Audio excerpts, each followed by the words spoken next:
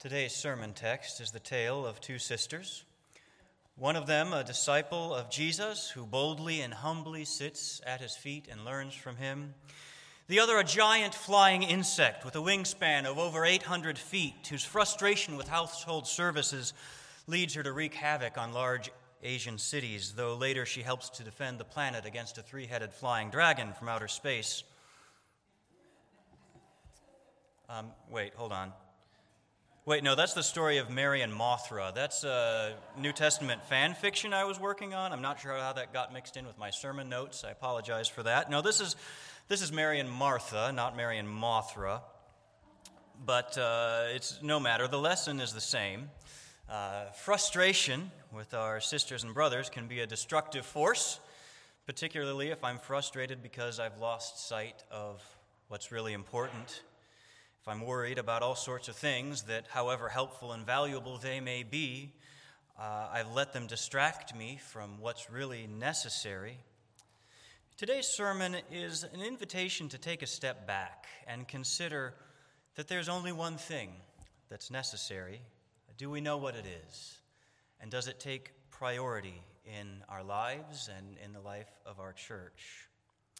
So the sermon text is Luke 10, verses 38 through 42. Luke 10, 38 through 42. I'm not sure what page it's on in the Pew Bible. If you find it, feel free to yell it out. But it's in there somewhere. Luke 10, 38 through 42. Let me go ahead and read that for us. Now as they went on their way, Jesus entered a village, and a woman named Martha welcomed him into her house. And she had a sister called Mary, who sat at the Lord's feet and listened to his teaching.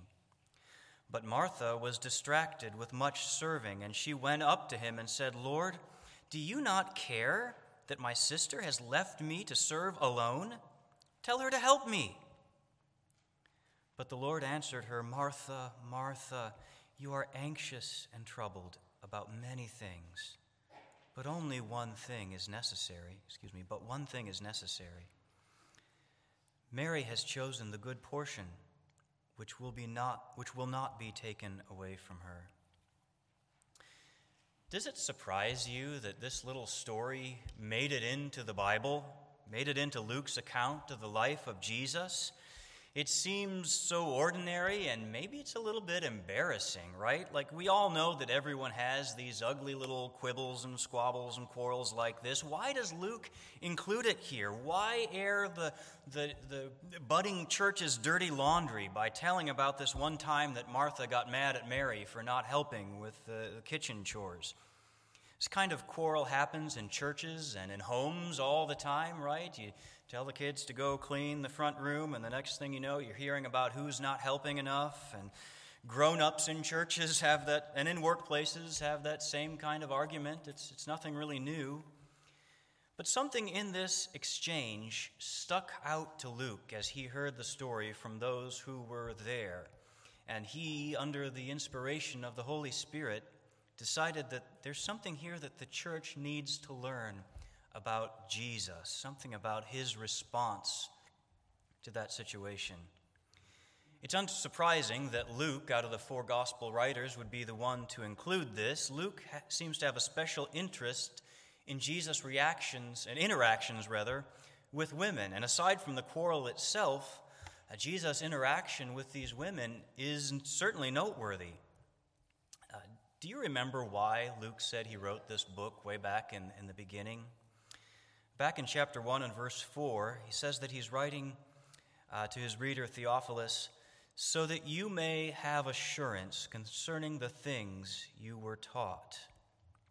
One reason the Christians of Luke's day might feel the need for some assurance is because the church may not have looked like the culture expected something called the kingdom of God to look. It's certainly not attractive to the best and the brightest. Paul in Corinthians talks about, how not many wise or powerful or of noble birth were called to the church. This new religion is attracting sinners and slaves. It's removing centuries-old boundaries between Jews and Gentiles, and they're even letting women in. Women, of all things. Paul sees women as co-laborers in the gospel, but some of the early opponents of Christianity accused Christians of engaging in debauchery in their worship meetings. I guess what else would they have women there for? I don't know. Some of the early opponents, well, yeah, I said that, but Luke, sorry. I need another cup of coffee. Well, Luke traces the inclusion of women back to the ministry of Christ himself to show that this isn't a bug that's happened. This is something that Jesus himself intended from the beginning. Both Mary and Martha, by the way, behave in ways that are countercultural for a woman of their day, and Jesus affirms them both. Martha, you might think that she's adhering to traditional roles, and the fact that she's stuck in the kitchen and frustrated and distracted by much serving, but the fact that she extends this invitation of hospitality to Jesus, she invites him to come home with her, and he does, is outside of the expectations. Martha is acting as head of the household and extending this invitation, so apparently both she and her sister Mary are single and sharing the same home. A woman would certainly be occupied with serving guests in this way, but the man of the house would normally be the one to extend the offer of hospitality. So Mary invites Jesus to her home, and Jesus accepts. And this is against expectations in many ways. An ancient Jewish sort of compilation of teaching, the Mishnah, says that who speaks much with a woman draws misfortune on himself, neglects the words of the law, finally earns hell. That's a pretty strong statement. They had this concern even if you talk to your own wife too much, so certainly a stranger. For Jesus to accept this woman's hospitality kind of goes against that counsel a little bit. But Mary, as we know, takes it a step further, doesn't she? She positions herself as a disciple of Jesus. That's what's meant by sitting at his feet and listening to his teaching. To sit at somebody's feet, it's not like, you picture your faithful puppy dog curled up at your feet or something like that. It's the place of a disciple in almost formal education. In Acts chapter 22, which also written by Luke, by the way, the Apostle Paul says that he was educated at the feet of Gamaliel, a well-respected rabbi. Women were not considered as worthy of this kind of education. The rabbis, again, back then, said things like, anyone who teaches his daughter Torah, that's books of the Bible, teaches her promiscuity, and the words of the Torah should be burned rather than entrusted to a woman. Now, there were some others who said, well, maybe you can teach women parts of the Bible that speak to how women should behave. I'm not sure if Jael and her tent peg made the list, but anyway, the point is that no self-respecting Jewish rabbi would have taught a woman the way that Jesus taught Mary that day. It just wouldn't happen. Jesus welcomed her as a disciple. A disciple, by the way, is more than just a student. If by student we mean somebody who receives information from someone else, a disciple is more like an apprentice. Someone who is not just learning information, but learning skills and learning character. They're really learning to be like the one who's teaching them. So Paul, in Ephesians chapter 4, talks about the way his readers learned Christ. Not just learned about Christ, but learned Christ himself. That's what Mary was doing. Not just learning from Christ, but learning Christ. Learning who he is and learning to be like him. And Jesus welcomes her in that position of a disciple. When Martha comes and complains, Jesus says Mary has chosen the good portion, the one thing that's necessary, and it's not going to be taken away from her. We'll come back to the one necessary thing because it's the big main point for all of us, but there's an equally valid observation here that Jesus welcomes women, both Mary and Martha. He welcomes women as disciples, and women too are called to learn Christ and be like Christ. Now, Jesus did call the 12 men to be disciples who would later become apostles, to hold a special office in the early church, minus Judas, the betrayer, of course. That does tell us something about the design for leadership in the church, but it doesn't tell us that women aren't contributing members of the kingdom. I think that's one reason Luke includes this story here, and why back in chapter 8, verses 1 through 3, Luke mentioned women who were with Jesus along with the 12 and contributed out of their funds to the ministry. See, the first century mindset is that the men do the work that matters, and women just handle the food and children and household things so that men can go and do the work that matters. And we can still have that attitude today, I suppose, at the risk of opening a few cans of worms. This isn't about whether or not a woman works outside the home or in traditional areas. It's about whether we value their work, whatever it is, right? Because ironically, I've talked to plenty of stay-at-home wives who feel like their work isn't valued, plenty of women with careers who feel that their work isn't valued, and that's not even to mention single women. There are women in the church who decorate or prepare food or run the nursery, and they can feel like their work is seen as inferior. And there are women who aren't gifted in those areas, so they can feel like their work is inferior, and can't help but notice that the common denominator isn't the kind of work, but the person doing it, right? So again, this is maybe a side point from the main point, but I can't help but wonder if we've learned the lesson that Luke is teaching here, that there are 0 second-class citizens in the kingdom, whether that's women or Gentiles or whatever. So the idea of different gifts is a good segue back to the main point, or rather a good segue back to what the main point isn't. Because we've got Martha, who's distracted by all this serving, and Mary sitting at Jesus' feet. So is the point then that, the people who like learning and teaching and doctrine have got it right, and people who like serving and helping in the church, they're on Team Martha, they've got it wrong? Well, no.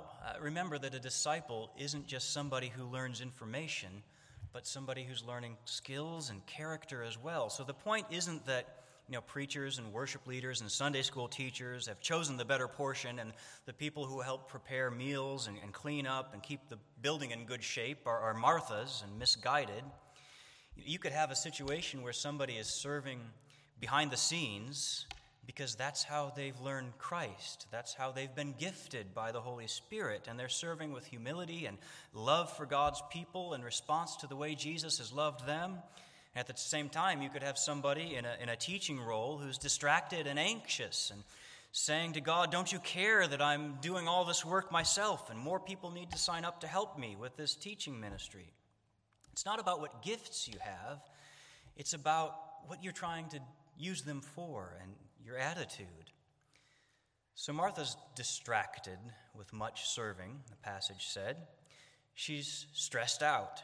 She's doing stuff that needs to be done, right? There are cultural expectations for hospitality. She's head of the household, and there's meals to be prepared and accommodations to make for this important guest, Jesus, who she has in her home, and presumably his 12 disciples with him. I think we understand the cultural expectation to be a good host. It still exists today in some places more than others, some parts of the country more than others. When I was in seminary, they had something called the Seminary Wives Institute, which, by the way, they don't think it's funny when you call it the Stepford Wives Institute. I learned that. I learned it a few times. Probably didn't learn it. That's the problem. You can ask my wife about it. But, in many traditional churches, especially in the South, and this was a Southern Baptist school, the pastor's wife has certain expectations, supposed to be able to be a good hostess, and so they had the Stepford Wives Institute to help prepare wives for those expectations. They taught things like making jam and sewing and things like that, and I'm told they had a program where someone would call you up on the phone, I don't know if it's a den mother or what you call it, and she would be at your house in 15 minutes, and you're supposed to be ready with a clean house and a dessert and lemonade or that abomination they call sweet tea down there. I don't know, but,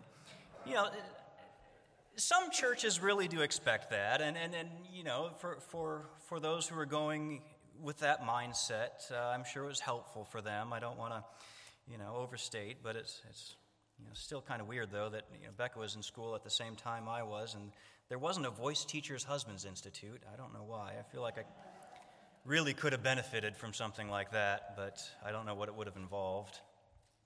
I don't know where I'm going with. Yeah, cultural expectations, that's what we're talking about. They weigh heavily, and we understand that, right? We can kind of identify with Martha a little bit. There is a lot of work for her to do and a lot of pressure, and what if it doesn't get done? There's shame on her if she doesn't get this done. So she goes to Jesus and demands that he do something about it. It's quite an outburst, isn't it? She went up to him and said, "Lord, do you not care that my sister has left me to serve alone? Tell her then to help me." She accuses Jesus of not caring, almost of being a bad guest. You see, behind this, she's come to doubt Jesus' goodness.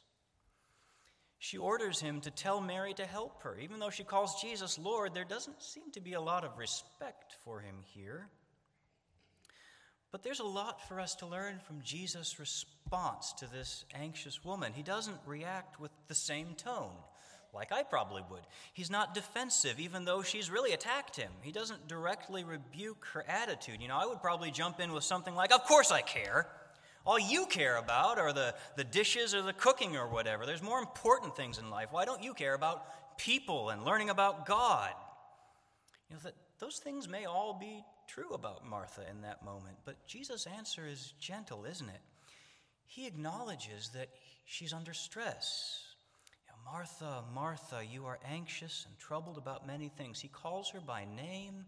He recognizes really that she's hurting, that the responsibilities are weighing heavily on her. See, Jesus didn't come to just pile on even more burdens. He came to take them away. He doesn't order her to dive into her to-do list and examine her attitude and priorities as if the solution is just keep doing the same things and force yourself to have the right attitude about it. Now, Jesus invites her to let go. He recognizes the distress her priorities are calling her, and he's calling her to a better way. She's agonizing over so many things, but there's only one thing that's necessary. He's calling her to let go of all these things and just focus on the one thing that she needs to. How we respond to people is at least as important as whether we correctly discern their issues. You're worried? The Bible says don't worry. Sin is unbelief. That's sin. It's unbelief. Just repent and trust God and pray more. That's not Jesus' response to her anxiety. It's not a helpful response. It just adds more worry, right? Now you're stressed about being stressed because I'm not being stressed in the right way. Thinking even harder about the things that you're already obsessing over is probably a dubious solution anyway. But Jesus instead points Martha ever so gently to the one thing that matters, the one thing that's necessary, and it's the one thing that can't be taken away. It's the thing that Mary has chosen, the good portion, he calls it. This could be a reference to the meals that Martha was probably stressing over. There's a good portion if you, in the next couple months, serve a turkey. People might have different ideas about what's the best part, like the whole save the neck for me, Clark kind of thing. And Mary has chosen what's truly the best part. Mary is focusing on the one thing that's necessary. She's learning from Christ. She's sitting at his feet, learning his word. Jesus tells Martha that won't be taken from her. Do you see how it's better? It won't be taken away. It won't let you down. The stuff you're stressed over might blow up in your face. It might. That's why you're stressed about it. The one thing that matters comes with a guarantee. It won't be taken away. So Jesus is gentle and understanding of Martha, but he does not give in to her. He doesn't throw Mary under the bus to grease this squeaky wheel in front of him. Jesus is going against cultural expectations too. This isn't how things are done. He's benefiting from Martha's service and generosity. That doesn't matter. There's something more important. Mary is right. The important thing, the only necessary thing, is to know Jesus, to sit at his feet, to learn from him, to learn to be like him. That's the one thing that's needed, to sit at the feet of Jesus, to learn Christ. It's interesting that Luke puts this story right after the parable of the Good Samaritan. He's the only gospel writer to include both of these things. The parable of the Good Samaritan is all about putting love into action, isn't it? Proving to be a neighbor through sacrificial service. That's what the Good Samaritan did in that parable. He served. But still, the core of the passage, both passages, is the same. Love of God and love of neighbor. You can't separate them. To learn Christ is to learn the works that he calls us to do as his body. There is stuff to do. But it all revolves around and flows from the one necessary thing, which is to learn Christ and to receive what he first gives us. One author, Amy Bird, sums up Jesus' message to Martha like this. She says, "You're not the host, Martha, I am. The privilege isn't in being able to serve me. I have come to serve you." This is fundamental to our faith, is it not? Jesus came not to be served, he said, but to serve and give his life a ransom for many. We don't come to Jesus on the basis of what we do for him, but through what he did for us, we can come to God. He died for sin to pay the penalty that we had earned, and he rose again from the dead. As we sang earlier, once for all, the work is done. That is the foundation of our relationship with God and with one another in the church, knowing that once for all, the work is done. The work that really needed to be done for us to be reconciled to God is all done. And from there, yes, he does call us to serve God and serve neighbor, but first he calls us to receive the service he gave in his broken body and shed blood.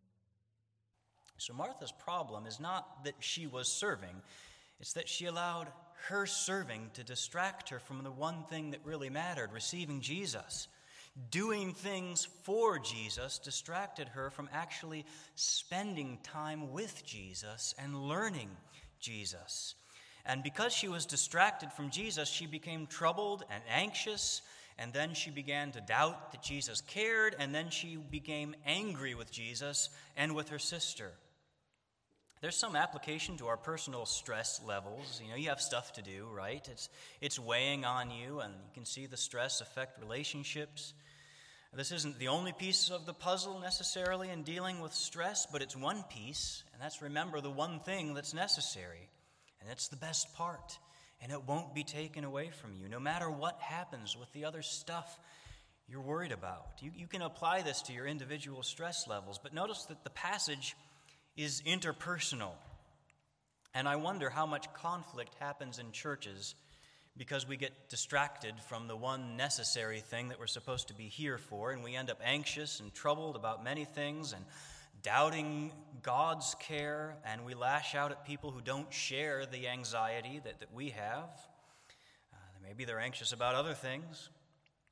There are plenty of things that we can stress out over. Again, it's not about what gifts you have.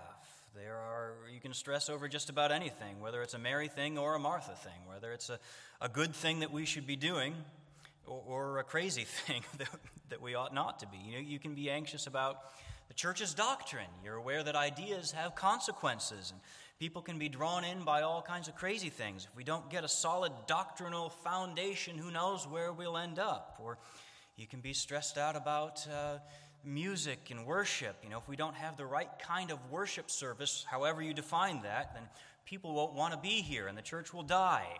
Or kids ministry. If we don't do enough for young families to draw them in, the church is just going to die of old age. Or outreach in general. If we don't do enough to reach the lost and bring in new people, we won't have enough people and the church will die. Maybe it's small groups. If we don't commit to a healthy and vibrant small group program, that the church won't develop the sense of family and community that we need in our mission to draw people in, and the church will die. Or maybe a welcome team. Fill in all kinds of things here. If we don't have a friendly but intentional follow-up process, we'll never connect with visitors the way we need to, and the church will die. Finances. If we don't balance the budget and keep enough in reserve, we'll go bankrupt and have to shut it all down and the church will die. These are good things, by the way, that we should think about. But you can also substitute any number of crazy things people get into because they're afraid the church will die. If we don't buy into whatever the latest trend is that the Christian publishing companies are selling, if we don't do the purpose-driven church or pray the prayer of Jabez, then we're going to be left behind or whatever. I don't play golf, as you probably know, but there's a story of a guy, much like myself, not a golfer, who decided to go out and give it a go anyway for some reason.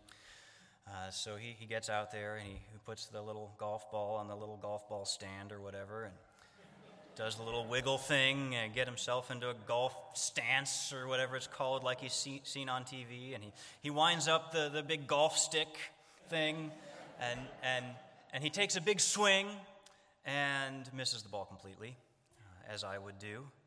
And instead he hits an anthill and just massacres hundreds of innocent ants. But undeterred, he takes a deep breath, focuses and tries again. More ants are slaughtered. He begins to get angrier and angrier and swings more and more erratically. And PETA is notified of this unconscionable loss of ant life. And finally, one ant says to the other, "If we don't get on the ball, we're all going to die."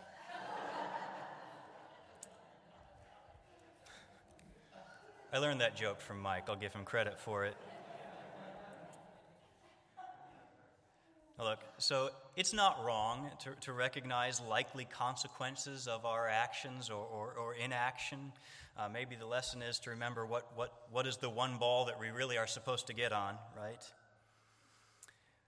But there's a difference between wisdom and anxiety. If our motivation in ministry the whole time is avoid church death, we're acting out of anxiety, and that makes us susceptible to conflict when we're anxious about something that somebody else is not. It also makes us vulnerable to whatever snake oil somebody's trying to sell us, for this is the thing that will make your church the way it's supposed to go. But most importantly, it distracts us from the one thing that's really necessary: to sit at the feet of Christ, to learn from him, to learn who he is, to learn to be like him. You can fill in, I'll give you a couple examples. You can fill in on your own how this affects all the things that we are called to do. But what if we worship because we sat at the feet of Christ and learned who he is, and we adore him? We long to praise him. What if we do children's ministry, not because we feel like we have to for the church to grow properly, but because we sat at the feet of Christ and we saw how he welcomed the little ones? What if we want to reach the lost because we know Jesus will call all his scattered sheep into his fold, and we want to be a part of that? What if we care about church finances because Jesus said, "Where our treasure is, there our heart will also be"? We've been in a new building with a new name for a while now, though COVID kind of put a monkey wrench in sort of our grand plans to reopen. We're still working out some questions. What will we be now? What's it going to look like in this new place? And how are things going to work? As we go forward, can we agree to keep our focus on the one thing that's necessary? Let's not let our distraction lead us into anxiety, into doubting Jesus' goodness, into conflict with one another. Let's sit at the feet of Jesus together. Let's learn him. Let's learn Christ. 2 Corinthians 3:18 says that we all, with unveiled face, beholding the glory of the Lord, are being transformed into the same image from one degree of glory to another. For this comes from the Lord, who is Spirit. That's the one thing that's necessary for us as a church. It's the best part. And whatever else happens, this won't be taken from us. Let's pray.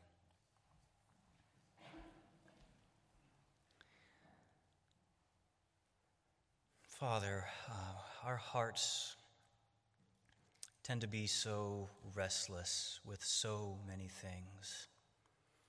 Help us to find our rest in you. We come before you with so many things on our minds, so much stress, so much that weighs on us, our to-do lists and everything, all the senses of obligation and what's going on this week and the busyness of life and our own feeling of works righteousness, feeling like we have to earn our place with you. Father, help us in this moment to trust the word that you have spoken to us, to trust that Christ came not to be served, but to serve and to give his life as a ransom for us. Help us to grasp this truth, to believe it, and simply to receive what Christ has given. Help us to receive your grace, to receive your love, to receive this gift so wondrous and mind-boggling and freely given, the gift of your Son, who came and died a cruel and agonizing death to take the punishment we deserve, to wash us with his own blood, to make us, in your eyes, righteous and clean and holy and beautiful to you. Help us to receive the robes of Christ that you clothe us in, and know that we are loved by you. Thank you that even now you are with us through Christ and by the power of your Spirit. Help us to remember always that you are with us as we sit at the feet of Christ.